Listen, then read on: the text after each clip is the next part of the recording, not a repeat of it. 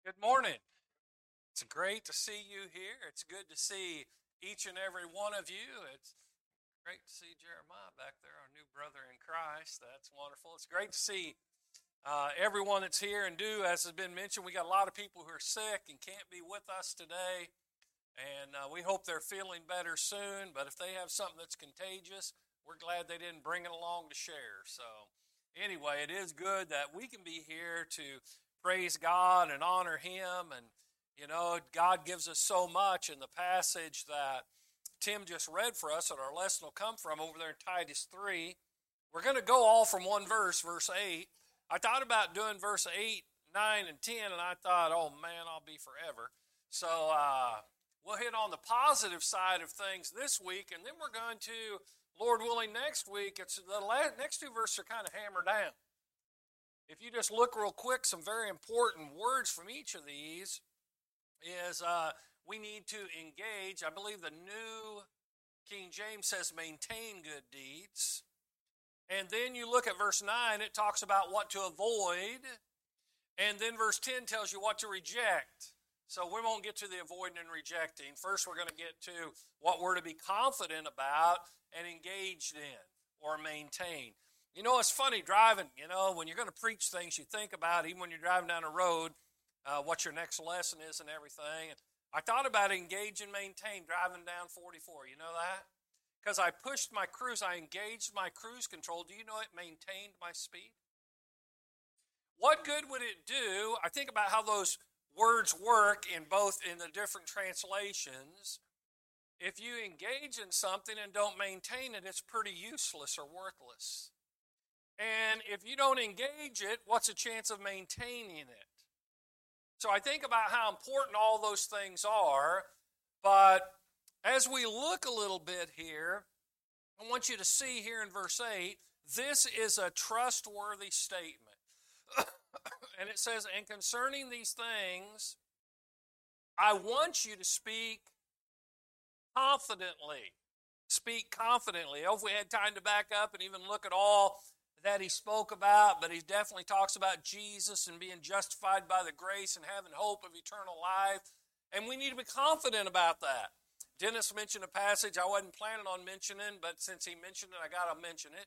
1 John 5 and verse 13 tells us the reason 1 John was written is so that you can know you have eternal life. If you want to know whether or not you have eternal life, you need to read and study and look on and meditate on 1 John. Or you can't be sure of anything about your eternal life. So I think about how important these things are, but I think about being confident, in all kinds of things. Most of you know, one of the things I do quite a bit is hunt or shoot. Shoot a gun, shoot a bow. And I can tell you what range with each of those things that I'm confident at. So yeah, I'll take that shot. I'm confident I can do that. Now, just because I'm confident I can shoot at that distance doesn't mean you're. I always think it's interesting. Someone shoots and they said, "Did I hit it? Why'd you shoot if you weren't sure you were going to hit it?" No. The question would be, no way did I miss. We need to be confident. Not that we can't do something and it fail, but we need to be. Christians need to be confident, and you can tell. I'm not confident in me, really. I'm confident in Christ. Philippians 4:13, I can do all things through Christ who strengthens me. I'm able to do it in spite of the pitiful excuse I am with how great he is. But I think about that idea of having that confidence. Turn with me. We're going to look at a couple of passages in Hebrews. Turn with me to Hebrews chapter 3. Hebrews chapter 3 and verse 6. Listen to this. But Christ was faithful as a son over his house. Indeed, he is and was. Whose house we are. He's talking about the church, right? Whose house we are if we hold fast our confidence and the boast of our hope firm until the end.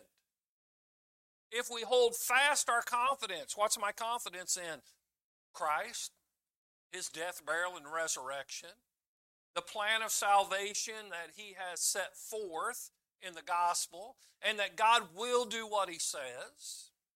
And I'm confident in that. I'm confident. Sometimes people tell me things, oh, yeah, we'll see. Other people tell me, I just walk away, it's a done deal. I know if they told me they'll do it, it's a done deal. I have confidence in them. Well, does God have confidence in us? Do we have confidence in Him? So you think about that, but it also says with our confidence, think about this, we need to be firm how long? A week? A month? Till you're 65 and get a full Social Security or whatever. No, firm to the end. Well, I'm looking at you all. You're not to the end yet because you're still here. So we need to be confident to the end. Now jump over a few chapters in Hebrews. Hebrews chapter 10. I love this verse. And I think one of the things, maybe the thing, but one of the things I enjoy most that I get to do every week is assemble together with the church. I mean, I'm excited and can hardly wait for it. I mean, even when I'm over there in Winfield, Kansas this last week, it was on a Wednesday night, and you wouldn't know if I went.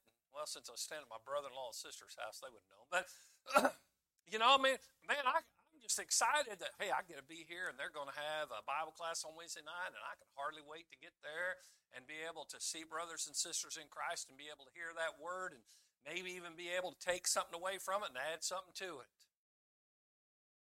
Look here, starting at verse 19 of Hebrews 10. Listen to this. Therefore, brethren, since we have confidence to enter the holy place by the blood of Jesus. Now, to us Americans, that probably doesn't make much sense unless you've really studied the Old Testament. Understand the Jews, under the Old Testament teaching, they had a temple in Jerusalem. And you could go in there, and finally you could enter to the holy place, and then inside of that was the Holy of Holies. The Holy of Holies could only be entered into once a year. And it could only be entered by one guy, the high priest. Now listen to this. This is how it's changed. And the Holy of Holies is where the Ark of the Covenant was, and the mercy seat. It represented right where God is. If that was, under Judaism, the place where you could literally approach God. It was so holy, it was only allowed to be approached once a year. Only by, and I don't have time to go through all the ceremonial cleansing and everything that had to happen for him to be able to do that. So you had to have the high priest go in there for you. You couldn't do it. So when it says here, therefore, brethren, since we have confidence to enter the holy place, now I get to walk in on my own, right before the presence of God.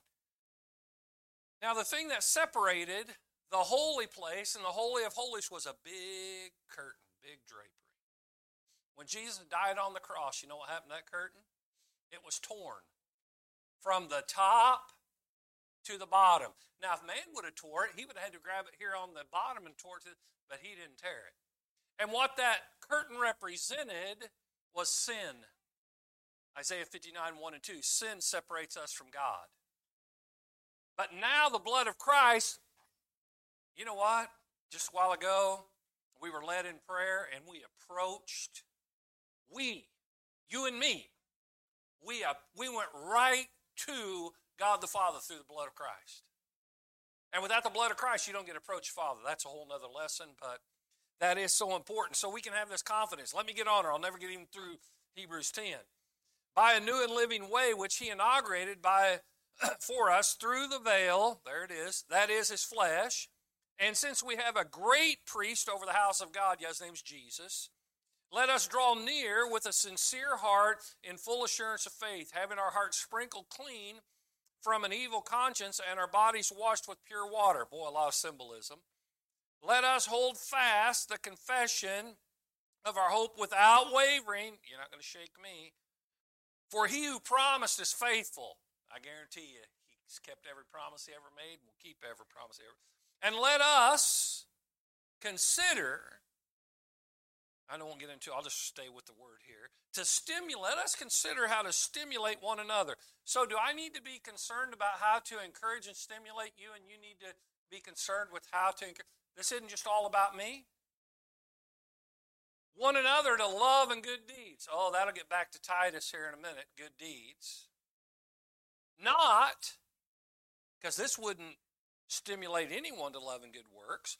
Not forsaking our own assembling together. Is that what we're doing? Vernon and Charlene aren't assembling together with us today because they're sick. Tammy's not assembling with us today because she's sick. You know who's assembling together? Us. The assembly. We're assembled together. You don't encourage each other. Now, sometimes there's things we can't control, right? But are there people who miss and they control the situation? They just choose not to be here? Something else come up? I mean, it's deer season right now. What are we doing here? Let me tell you what, there's a lot of brethren who are sitting in the woods today thinking that's more important. They're in trouble. He says, not forsaking our own assembly as the habit of some, but encouraging, here it is, but encouraging one another. So you need to think about how to encourage me, and I need to think about how to encourage you. But encouraging one another all the more as you see the day drawing near. Now, that day drawing near could be two things. I know what I believe it is by looking at the text. It could be the end of time. I don't believe that's what it's talking about. I believe what he's talking about there is every Sunday. Every Sunday. As you see the day drawing near, you need to be thinking, boy, what can I do this Sunday to encourage the brethren? I get to be encouraged by them. Oh, that's a two-way street. So this confidence is important, isn't it? When we approach God with I don't deserve it. I'm in awe that God will accept worship from me, but I'm confident he does because of what the Bible says, and we need to encourage each other. So let's look on at this idea here of, here in Titus chapter 3 and verse 8, I want you to speak confidently. So when we teach the gospel, when we teach the Bible, do we need to be confident? When I tell someone, well, let me make sure you know, unless you're born again of water and spirit, you can't enter into the kingdom. Are you sure of that? Oh, yeah, I'm sure of that. It's John 3:3 and John 3:5. And I tell them, well, unless you repent, all of us will perish unless we repent. Are you sure of that? Oh, I'm confident. I'm sure of that. Luke 13:3 and 13:5, he repeats that. You want me to keep going? We can go over a path. I'm confident because the Bible says so. So when I get up to preach God's word, I'm not here to give you Kendall's thoughts, Kendall's views, Kendall's belief. I can't even remember the guy who did the article once. A long time ago, I lived in Alaska, and a guy always wrote whatever his name was. He put his name, something's view. Say his name was Frank. Frank's View. That wasn't what was his last name. And he missed the boat on something, and I felt like, okay, I got to write a reply to this, to the letter to the editor, and I did. I said, well, one thing I'm thankful for, he does at least name his column correctly, because this is obviously not God's view looking at these verses, but it is his view. He didn't take that well. Well, I can't help it. That's what the Bible said. And I'm confident because that's what it says. And so that's what we've got to present. But he says we've got to be confident. We've got to speak confidently.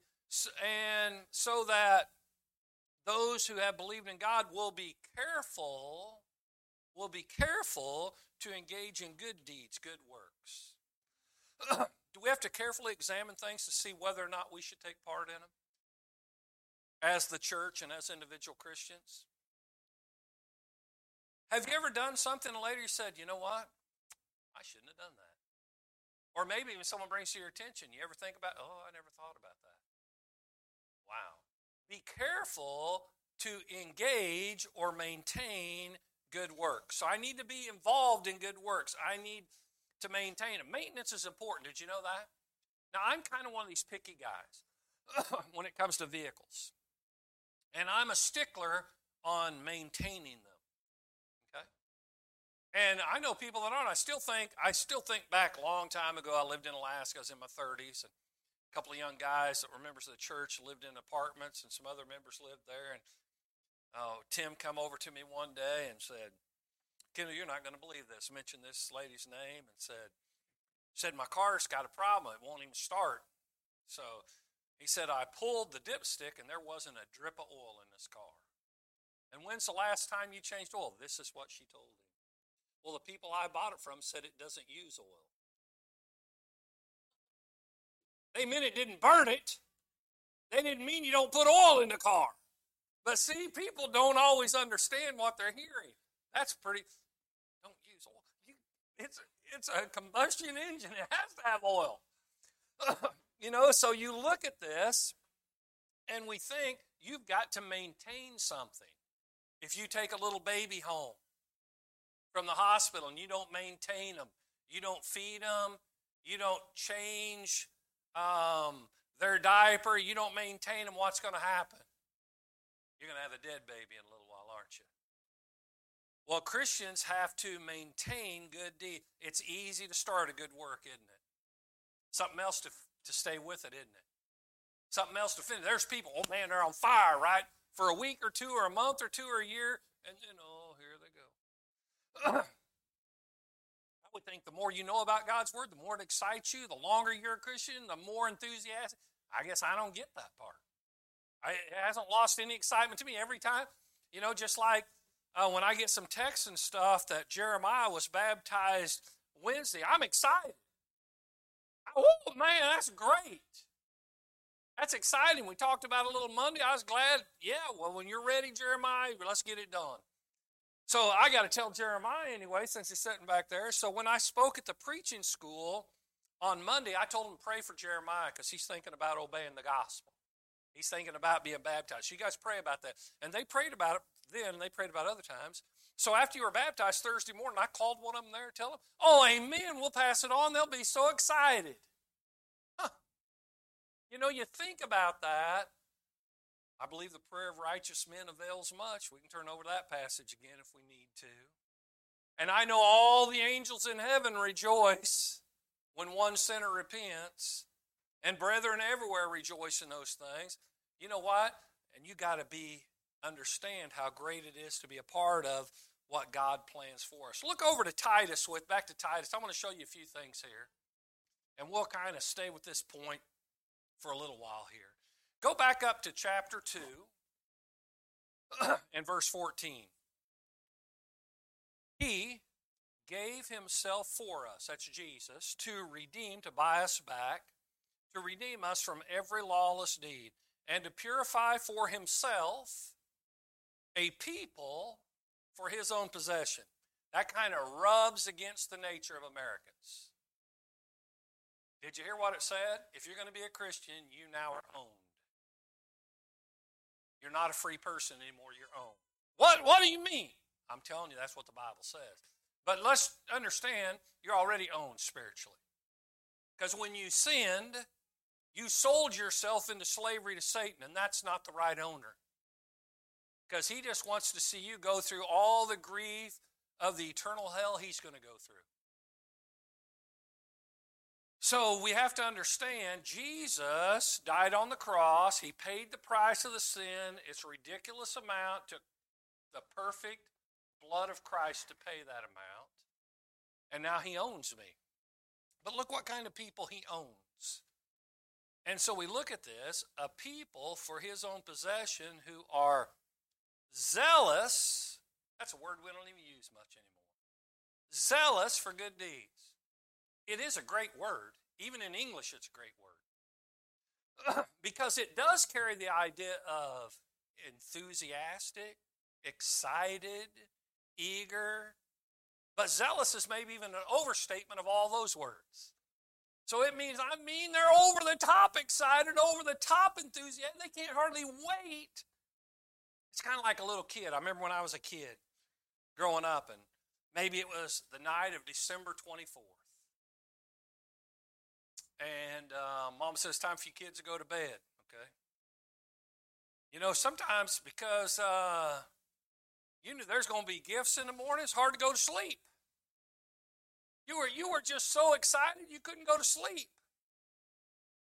And so you think about that eagerness. It says, well, here's how Christians are. Jesus possesses people who are lit up about doing good deeds. They can't hardly wait. They're not just going to sit back and watch someone else work. We always used to have this silly joke. They probably had it in other states too, but in Kansas. You know what's orange and sleek's for? State maintenance truck. Because one guy leans on the shovel, the rest of them just watch him. But you look at that. No, we're not spectators. I like the fellow who once said, sometimes religion today, churches today, resemble professional football game. Where you have 45, let's start backwards. You have 22 men at the end of the game that are in desperate need of rest, while you have 49,000 people in desperate need of exercise.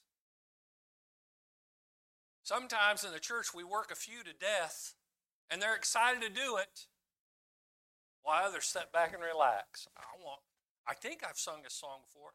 I want to be a worker for the Lord. I'll always remember my step-grandpa. He'd always say, it's about time we quit wanting to go to work and get to work. And so the idea, we're going to be zealous, excited for good works, good deeds. So let's look on a little bit. Just so you know how he really hammers this at the end, Paul, inspired, writing to this gospel preacher, verse 1 of chapter 3, remind them to be subject to rulers, to authorities, to be obedient. And here it is now, we got another one. You're supposed to be zealous back up there at the end of chapter 2. This time you're to be ready for every good deed. So you're going to be zealous about it, and you're ready to go. You're ready to go. You know, sometimes I tease people when they got a lot of heart. Sorry, man, I wore too good of clothes to help you with that today. But if you know you're going on some situation where it's going to get dirty, you know what? You should be ready to get dirty then, shouldn't you? We got to be ready for good deeds. Well, I think about this a lot. From the time I was young, I thought about this. I was raised and told that we have a great commission from God to go and preach the gospel into all the world. And I'm still dumbfounded with people who've been Christians 10, 20, 30, 40 years, and they still say, well, I just don't know how to do that. Maybe you ought to get ready. You got to get ready. Whose fault is it you're not ready? It's your fault you're not ready. And so we got to be ready. We got to be ready for good works. We got to be ready to do those things. And so we got to be zealous about, we got to be ready for good deeds. And of course, where we're at in chapter 8, verse 8 of chapter 3, we've got to maintain or be engaged in good deeds. This next one I'm going to make a point, but we'll get to it even more, Lord willing, later down the road. Go to verse 14. I still think this is interesting. And it's not a prejudice statement in the Bible. Usually when people use it today, it's a prejudice statement. Here it is. Our people. Well, usually what people mean by that, they are saying you are not. But he says our people act a certain way. Our people are a certain group. It doesn't have anything to do with educational level, does it? You don't have to have a degree. Some of us in the room have a degree. Some of us don't. Does it make you better because you have a degree? I don't think so. It doesn't make you better because you're an American. Just talked about Ray, Jerry. I can't remember who all went with them on the trip, but they're over there in Africa. Well, they're not better because they're Americans and the people they're talking to are Africans. Who cares? I mean, how much money you make, does that make you better than someone else? I know some people that have a ridiculous amount of money, and they're not as good as most people. They've let their money get to their head. Now, they've fallen in love with it. I think I've read somewhere, Paul wrote to Timothy, the love of money is the root of all evil. Wow. Not money, the love of it. Some people are just in love with money. I think Paul said it best in Philippians chapter 4. He said, I've learned to be content with a lot, with an abundance. I've learned to be content with very little if I have anything. That's hard to do, isn't it? Whatever happens, I'm going to be content with. This last week, it was in the 80s over there in Kansas, first part of the week. And then Saturday morning when I got out of the truck early, it was 23 degrees. Suck it up, Kendall. Be content with whatever he gives you. You know, sometimes, no, we want to do the other thing that happens earlier in Philippians. We just want to grumble and complain.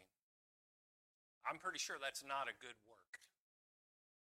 Well, you know, my spot in the church is the complainer. No, that's not your spot. And so I think about that. So we need to be involved in these good deeds. He says, our people must also learn. Learn. I got to learn something? You know what I've usually found out to learn something? Do you know you just have to apply yourself to learn something? You might have to read it. You might have to go over it. When our kids were young, I think about in grade school, and they were learning the times tables. We had, and maybe they do it all electronically now, but we had little cards, you know, and we'd go through those, and you'd get to this one, and it would say 5 times 6.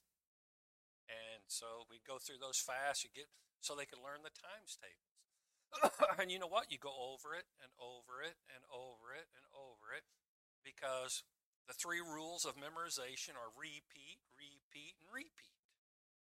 And that's how you remember things. You go over it and over it and over it, and you try to lock that away in your mind. So when we look at this one, and he tells us here, we need to learn to engage. There's that word again.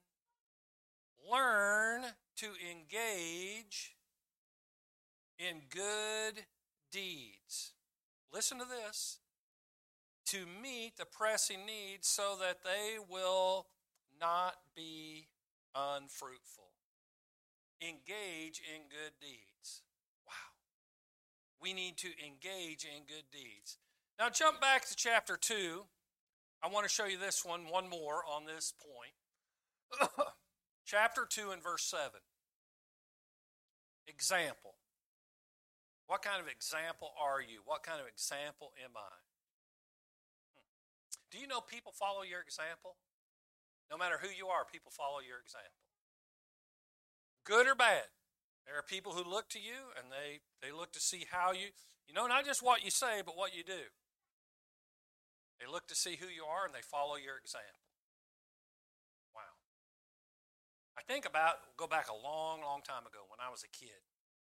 There used to be a commercial on television, and it was way back when there was a lot of television commercials for tobacco products at that time. And there was a commercial, and this man, he's walking down the road, and he's got a little boy walking beside him. And the man kicks this little piece of wood or anything, and the little boy goes over and kicks that little piece of wood.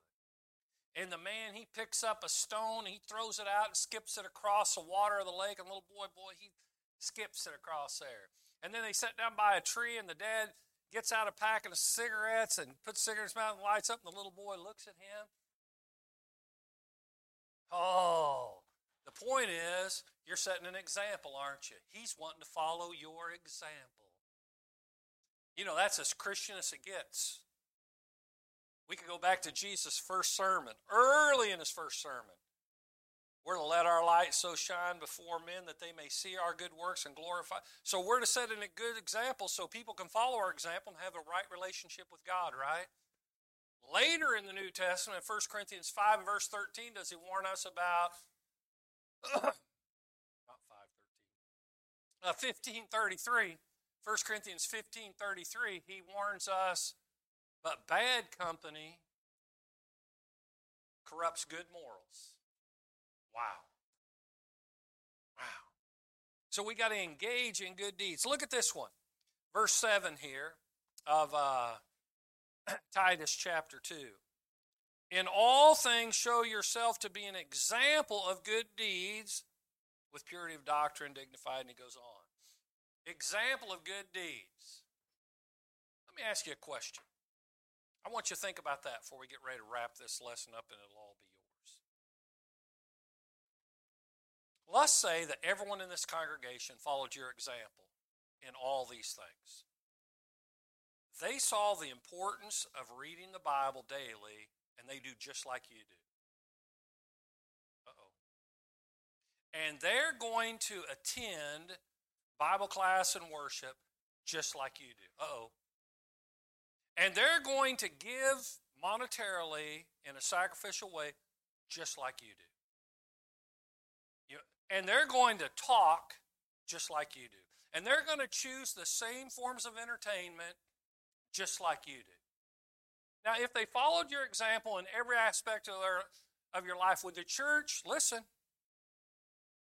would the church be better or worse? Stronger or weaker? Wow. So we got to step up, don't we? We have to be who God. I'm not perfect. You're not perfect. But I'm going to try to be as much like Jesus I can possibly be. And when I fail, I'll say it. And I'll ask for your forgiveness and your prayers. But we've got to understand, we've got to set the example. Now, Jesus set the example, right? If we had time, we'd go over to 1 Peter chapter 2. He suffered to leave us an example that we might follow in his steps. And then Paul would even say, like one place comes off the top of my mind real quick, is 1 Corinthians 11:1. What did he say? Follow me. Paul saying he's the guy? No. Follow me as I follow Christ. He said, I'm going to try to set the very best example that I can possibly set for you of someone being as much like Christ as possible. We've got to be involved in good deeds.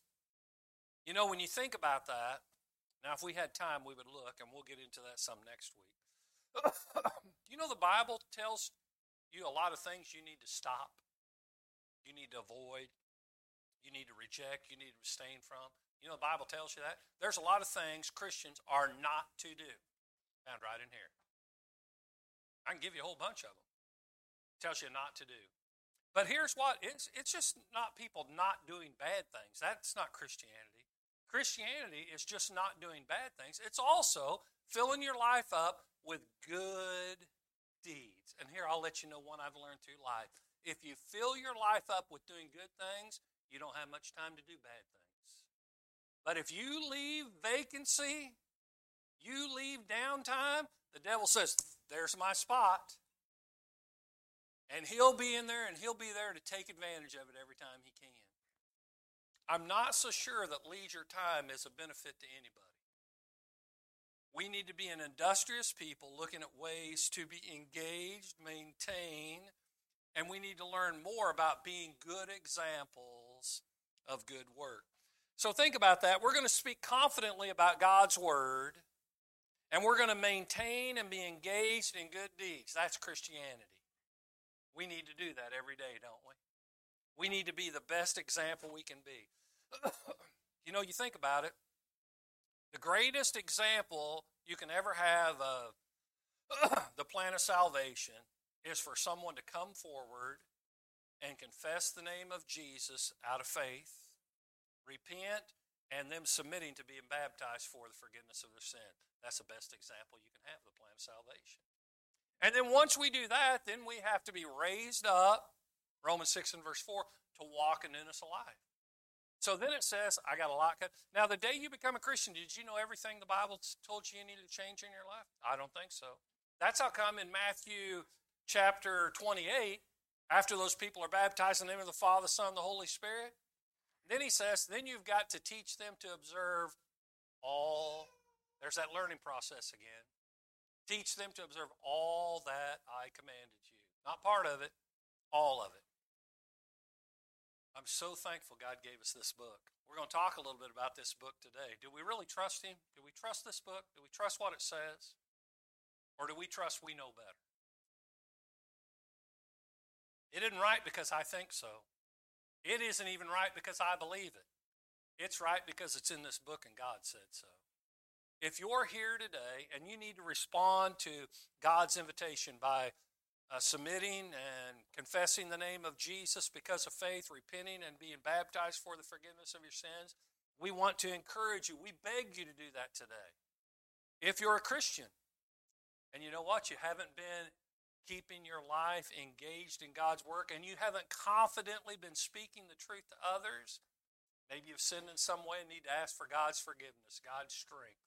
Maybe you're going through a challenge, you just need help. You need your name taken before the throne of God in prayer. If we can assist you today, please come as we stand and sing.